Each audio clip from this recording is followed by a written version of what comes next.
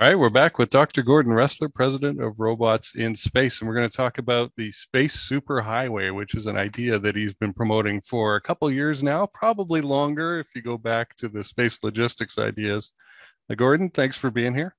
I'm always glad to be with you, Jason. Thanks. Well, let's talk about what the Space Superhighway is as far as concept goes from your perspective.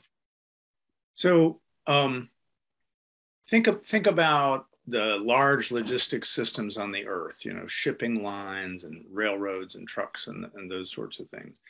Um, they have a lot of features that make them successful. One of them is flexibility. Anything you can throw in a cargo container, you can move anywhere around the world, right?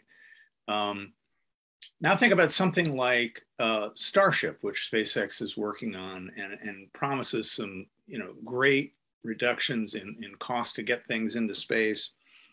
It's a really large cargo area, but to make maximum use of it, maybe you'd like to take the stuff that's inside of it and move it to other orbits.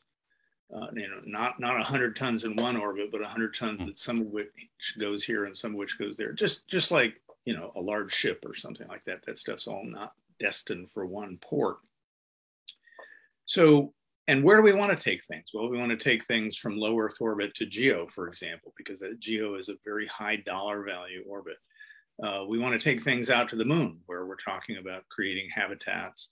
And maybe we want to bring things back from the moon if resources are harvested there and we want to use them in orbit, not just on the lunar surface. So the space superhighway, which is a term, I think first time I'm aware of my using it was 3 years ago in an Aviation Week article, but and that article was called "Unlocking Value in Space," unlocking value in Earth orbit, and that's what logistics systems do. I mean, if you think about FedEx or UPS or something like that, they allow small businesses to have much larger clientele, right? They unlock value. So this is what we want to do with the space superhighway. And obviously it's not a physical road. It's a bunch of, paths in space determined by physics and propulsion systems. But basically something that reaches right now from low Earth orbit to geostationary orbit to lunar orbit to move things back and forth efficiently and more responsibly. Okay. So we want to eventually be able to move things, commodities, satellites, who knows what, right? From one orbit to another. And in order to do that, we have to have some infrastructure, right? We've got to move particles. We need some pieces of the puzzle to move around in that. You've identified a couple of elements that are important to the logistics systems: reliability and reusability, excuse me, and modularity. Let's talk about them for a couple minutes. So reusability, obviously, SpaceX has proved that reusing first stages is an economic win, right? Mm-hmm. With Starship, they're looking at reusing second stages as well. The upper stage is something that re-enters the Earth, and you can turn it around and use it again. Rocket Lab has recently, captured a first stage and plans to reuse it. So the idea is catching on. If you have a reusable infrastructure in space, so space tugs, mm-hmm. that is the commonly used phrase, you further reduce the energy demands on the launch vehicle. And you reuse a lot of stuff that today we throw away. Most second stages are if they're not left in orbit, which is a crime, you burn them up in the Earth's atmosphere. And they're expensive. And I mean, there's great stuff on them. Whereas if you have a space tug, you're doing the same mission that a space tug is doing, but you're doing it over and over again. To do that, you need lots of gas. You need lots of propellant, right? So the space superhighway, the space logistics infrastructure, is going to need fuel depots at various places. And there are studies going on in terms of what propellants and what are the best places to put those depots and that sort of thing. But probably, for any given route, let's say LEO to GEO, you're going to need a depot in both places. Mm-hmm. You need a depot in LEO and one in GEO as well. One out in cislunar orbit, wherever that, the customers are. because you need the second one to bring the tug back, so you can use it again. Right.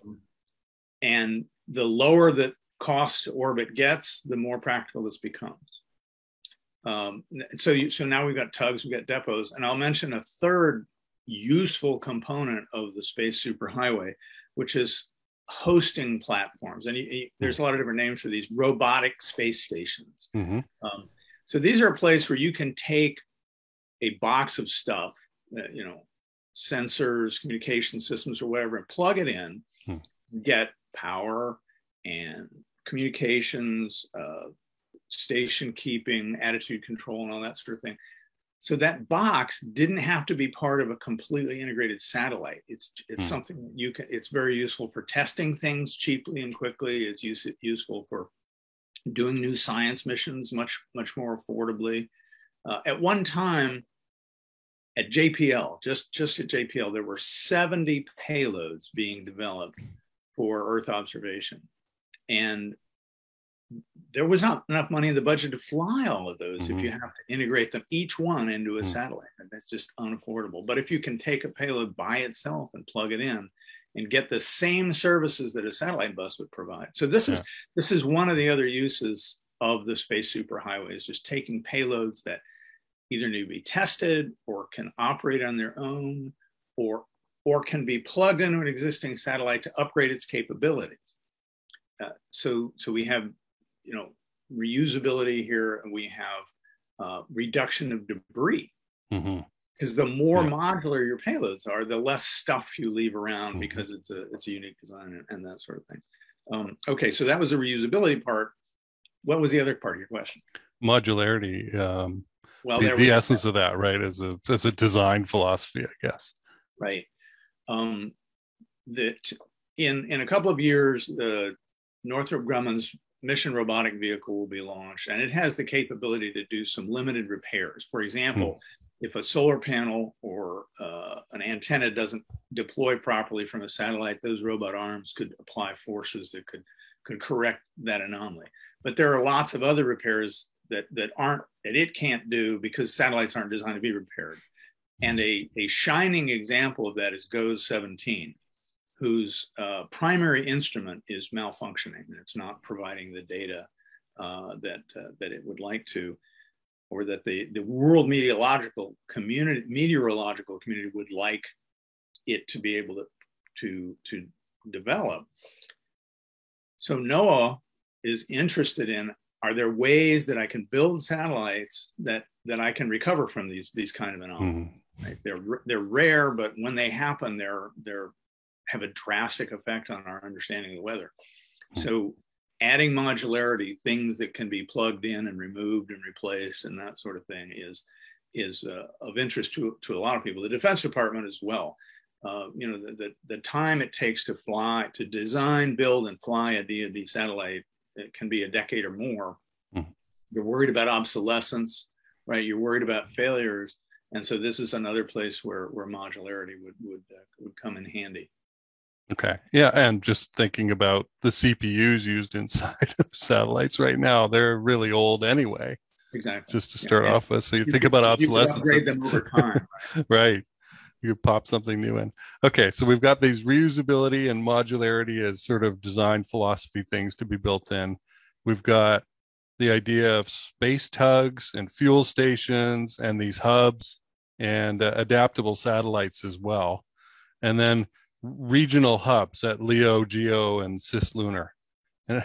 Okay, this sounds great. It also sounds like an awful lot of stuff, right? What do you think? Where's the money going to come from? Yes, right? Where does the funding come from? And then also, how much do you need to get a critical mass of activity going? I guess, where it's like, hey, this is worthwhile.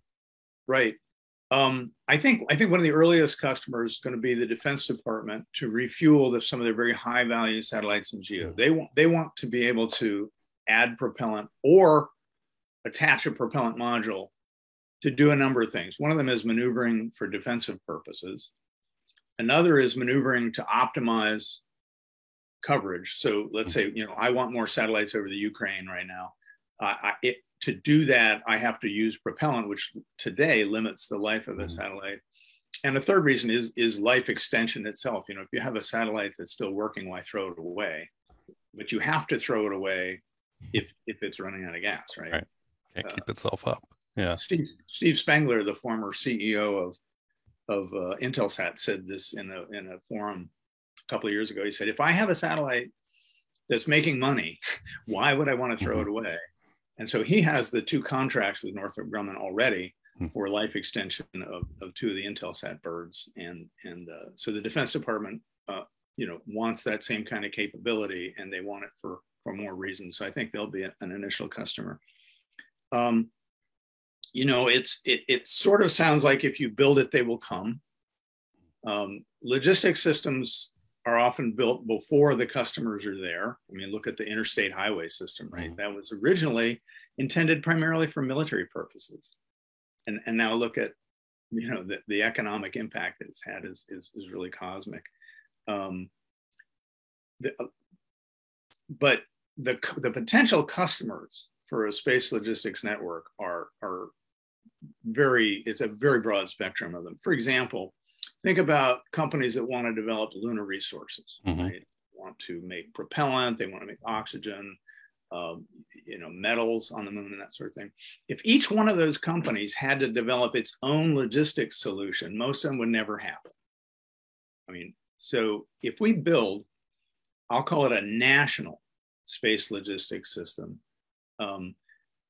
obviously intending to include a lot of, friends and allies and developing nations and that sort of thing, but a national space logistics system that's available for anyone to use it wants to use it, right? So now the lunar resources companies can go, oh, I don't have to worry about that.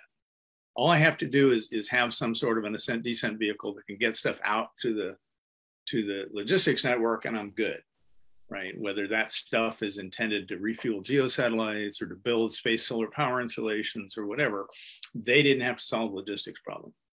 Similarly, the Defense Department doesn't want to have to solve its own logistics problem for the propellant that it wants. NASA, who wants perhaps to build the next large astrophysics observatory, the successor to James Webb, is seriously considering doing that in a modular fashion, assembling on an orbit from multiple launches. They don't want to have to develop their own logistics solution for that either. So one space logistics system that can service a wide variety of customers, and it's scalable, right? The first one might be just a single LEO to GEO tug, and with one customer, great. And then a second customer comes along. Maybe it's time to build a depot. Maybe it's time to put another tug up there. So it'll evolve over time, but the potential business cases are so broad, and so many of them that the White House, the Office of Science and Technology Policy, is reviewing this right now: in orbit, servicing, assembly, and manufacture. And that's a wide suite of technologies. And they've asked for public comment on how do we implement our strategy to build these things. You could say, well, there's a lot of different technologies there, so let's invest a little in this and a little in that and that sort of thing. But if the statement was, we're going to start with a large logistics network, that's our goal, everybody can focus. The R&D people can focus, the business community can focus, the policy people can focus. I think this is a real strength of this concept, is to get people to rally around one thing, which has many little parts, but it's one thing that has a tremendously positive business case, tremendously positive national security implications, right? Tremendously positive for the growth of the space economy, for exploitation of the moon. So that's the vision. And also, building the system first before an opponent can. Okay, so you can start small. And I think I really like the idea of not having to have a complete satellite made specifically for this one application, right? Allowing people to launch more stuff sooner and cheaper, right? Now I'll put in a plug for you. Yeah. All right. Building the technologies, most of the technologies to do this are in hand. Mm-hmm. And we have interfaces that are already in space being tested on the space station. Mm-hmm. We have robotic arms that we know work Mm-hmm. in space. We have transport vehicles and communications. What don't we have yet is the business processes. Mm-hmm. How long in advance do I have to sign up for a ride before I Mm-hmm. can send my module up there? How does this all interface with the launch architecture? What are my contractual requirements? What do I have to do for insurance? What are the insurance implications of all this? So there's this wide variety of questions that any potential customer is going to have. And what you really don't want is you don't want every possible provider of space logistics services to come up with their own answers, right? We should develop some business processes that are common to this logistics network, just like in the shipping industry, right? What you can go and find out what the rules are to put stuff in a container. What's the maximum weight? Can I have flammable stuff in there? Whatever. And everybody accepts all that. And that's where we need to go for the space logistics network, the space superhighway. Okay. Cold Star might have some expertise in that area. Yes. All right. So we've already, as you pointed out, have some companies and technologies in that are ready to just be put together on this stuff. We know we've got the space tugs, right? We've got the I was talking to Trevor Blake. We've got the fuel stations, right? Those ideas there. That's been around for a while. Satellites. The hubs are interesting. Would Tethers Unlimited be something that would be suitable So for that? there are several companies that are working on this idea. Mm-hmm. Tethers is one. Okay. Arcasys is Mm-hmm. another, and a newly announced one with Steve Jurczyk and Ben Reed heading it, Okay. called Quantum Space. Hmm. They're all looking at uncrewed platforms where Hmm. things can be brought and robots can install parts and that sort of thing. Mm-hmm. Okay. And they're going to need sensors and monitors and measurement devices, all kinds of things. That's exciting.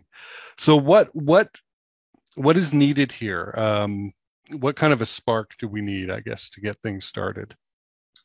So 20 years ago, when I started working in Yeah. space robotics, I really felt like a voice in the wilderness. Hmm. The typical answers were, the technology is too hard. There's no business case. This isn't the way we do things.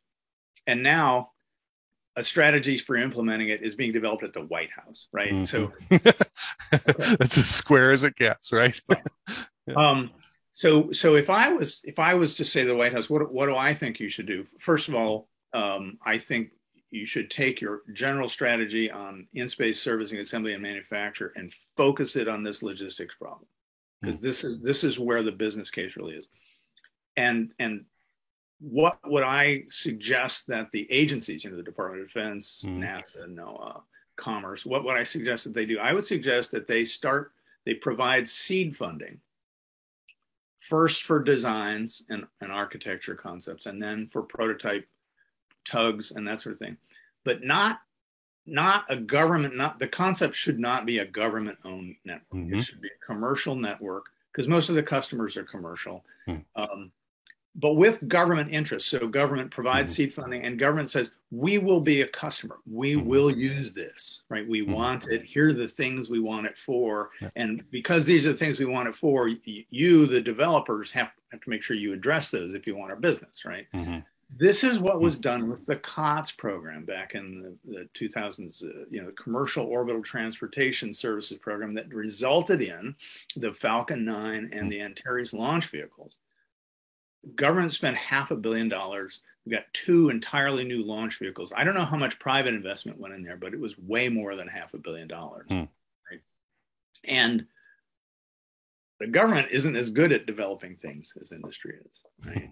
So these are the two.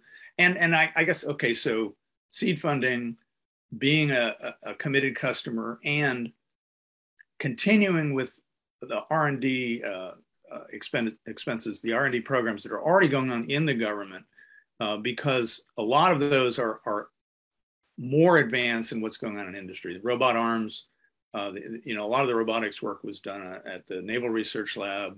Some's being done at the Air Force Research Lab, and that kind of stuff needs to continue to help industry to, you know, just to then port this technology to the industry once it's developed. So those are the three things that I think we need. There isn't much question about the business case. That's not anymore.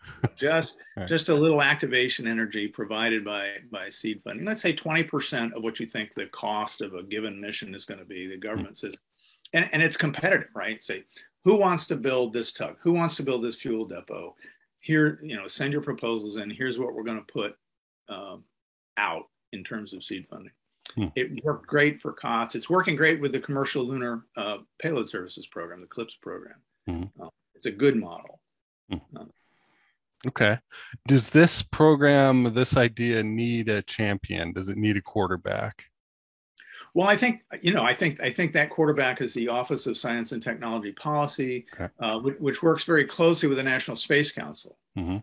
Chirag Parikh at the Space Council is, you know, on board with these kind of activities, and so I think, you know, the vice president has really started to take an interest in space. I thought her declaration about no use of kinetic anti-satellite weapons was bold and well informed.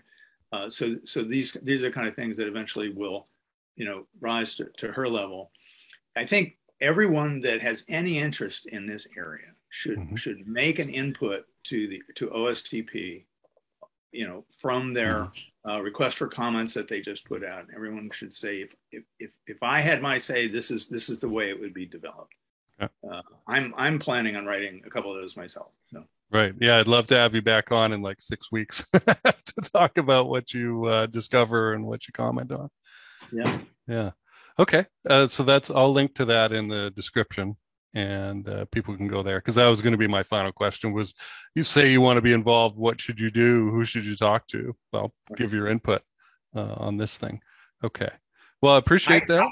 One more thing about champions. I believe that there should be a national office for this space superhighway. I think, you know, a lot of people say, oh, one more government office because it's got to coordinate across NASA and DoD and NOAA and Commerce and whoever, plus commercial industry. I really think there needs to be a single focal point.